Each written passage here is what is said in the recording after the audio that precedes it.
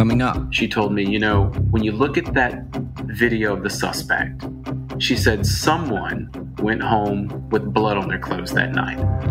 Someone came home with blood on them. For Vault Studios, I'm Reed Redmond. You're listening to The Daily Crime.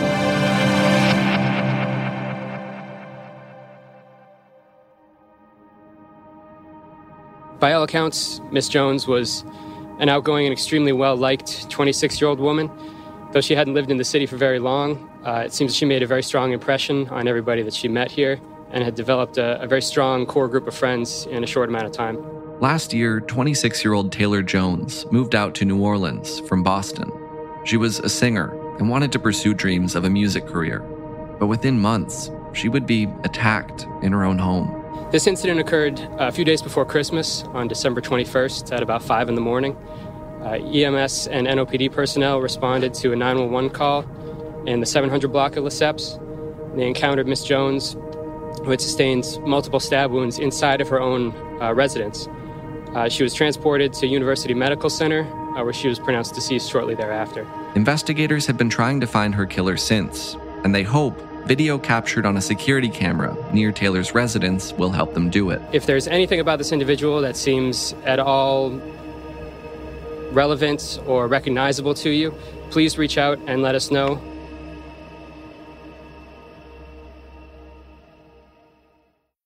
Mike McDaniel joins us from WWL-TV in New Orleans, where in December, a young woman named Taylor Jones was stabbed to death in her home.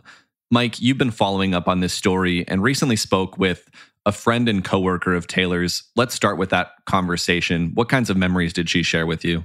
This was a woman who had just recently started working with Taylor at Cafe Negril. You have to be able to have a good time to work here, and Taylor, it was just, she just fit right in here. This was back in the fall of 2021, probably a couple of months before Taylor was found dead in her apartment. They quickly bonded. When I was speaking with Jennifer Trahan, she would routinely say that Taylor was so motivated. Taylor would come to work and she was aggressive. She was a people person and she was there to do a job. And that's kind of how they bonded. And then one night, Taylor was thrown behind the bar because they were short-staffed. And Jennifer was one of the lead bartenders here. So they really kind of connected there. And then they started connecting over food, like bringing in tacos and chips. Jennifer would talk about how they would just eat chips, even though Taylor didn't really like them. And they just developed this relationship that Jennifer never saw coming. And then one night in particular, Jennifer told me about, it was really, really foggy in New Orleans, and they got off work. It was around 4 a.m. The fog was just so thick in the city of New Orleans. And one thing that is just so iconic in the fog in New Orleans is when you're in the French Quarter.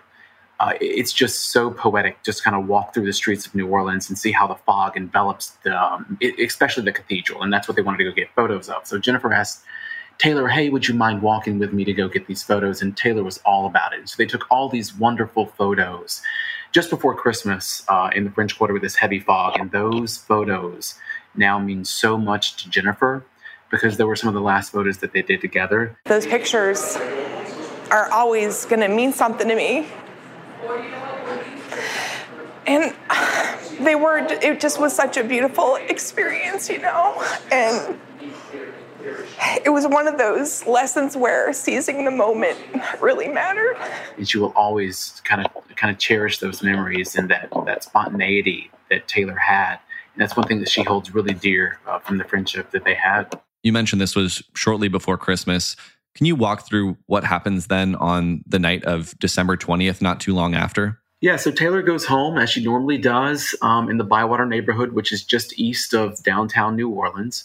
And the next morning, her roommate comes in, finds her stabbed multiple times. She's rushed to the hospital, and that's where she died.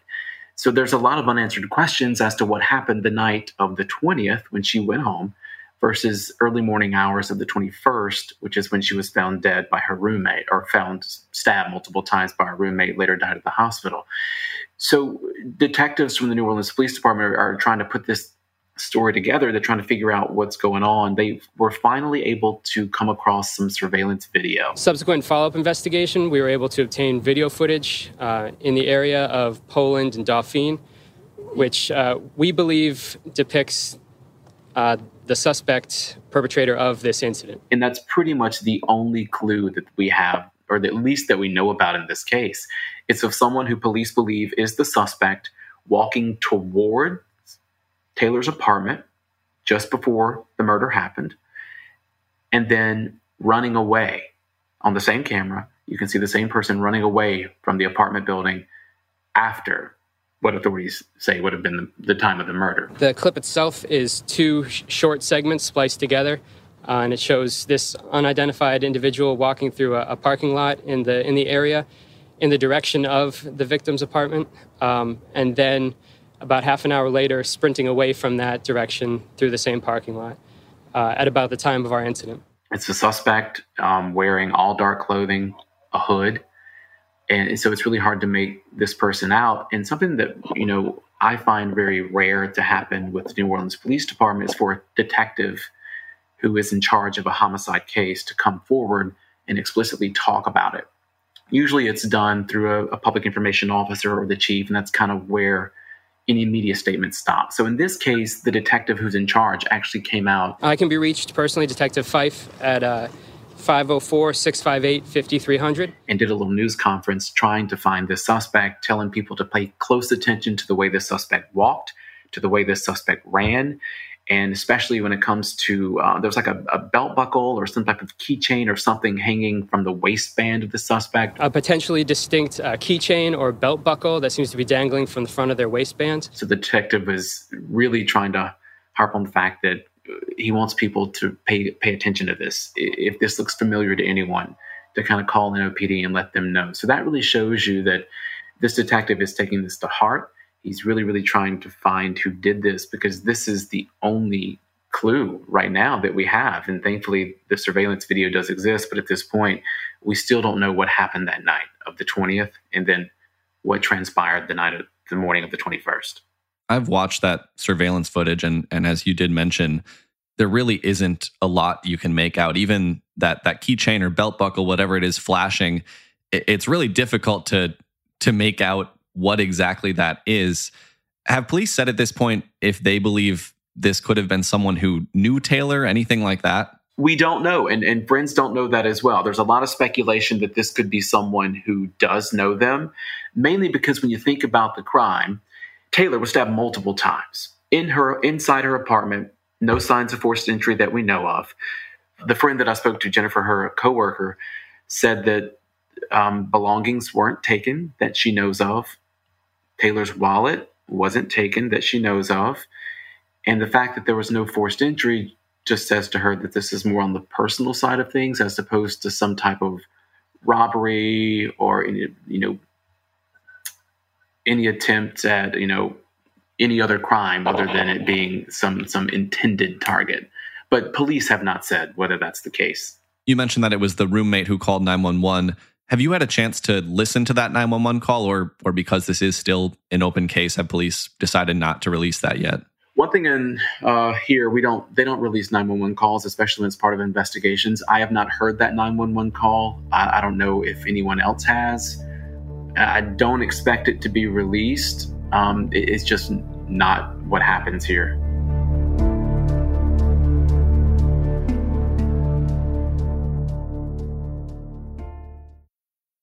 Tell us a little bit more about Taylor Jones. I know that, like a lot of people who move out to New Orleans, she'd gone out there to pursue a passion for music. Yeah, New Orleans is a epicenter when it comes to culture and music, and Taylor knew that. She was determined to move to New Orleans to begin her singing career. She was apparently an incredible singer, according to her friends. I've never heard her personally, but friends would say that she has just unique voice that really sets her apart.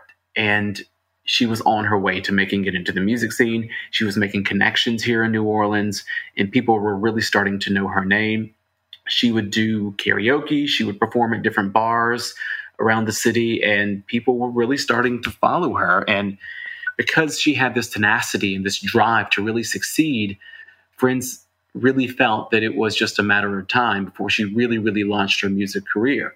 She was determined to make it happen. And she loved music. That's one of the reasons she started working at Cafe Negril, is because they're a big live music venue. So she got to be around that every night when she was at work. So that really helped her get her foot in the door as well and make some connections through work.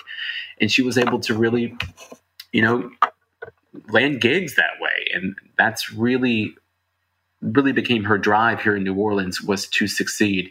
And friends thought she was well on the way. It's clear from following your reporting and talking to you, this is a case that so many people want to see solved. What do investigators think it'll take to actually make that happen? It's going to take somebody to come forward, because as I spoke with the coworker, Jennifer, she told me, when you look at that video of the suspect, she said someone went home with blood on their clothes that night. Someone came home with blood on them. And in New Orleans, it's a small community when you think about big cities in general. New Orleans is a tight community. And police know that it's going to take someone to come forward from the community, because there is a piece of information somewhere that someone's not saying, or there's a piece of information that someone doesn't think is important or won't matter, but it does. And that's what it is going to have to happen for police to kind of figure this out, or for the suspect in particular. There is a reward for this case. Can you tell us about that? So there's a Crime Stoppers reward that was automatically put in place because that's what Crime Stoppers does. But when it comes to her friends, they wanted to do more. So they held a vigil. They held fundraisers. They raised more money. There was even a GoFundMe account to help add to the pot of this reward to try and find information to lead to a suspect in this case. So that now stands at $7,500.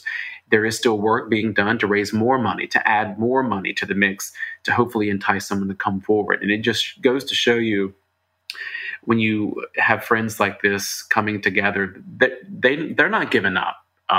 These friends want to make sure that this case is solved. They loved Taylor, and they're going to do whatever they can, for how long it takes, to try to find the person who killed her. When you lose somebody like that, especially so brutally and in such a horrible way, it's not going to sit easy. So we're not going to stop, until we figure this out. Mike McDaniel with WWL-TV in New Orleans. Thanks for sharing this story. Absolutely.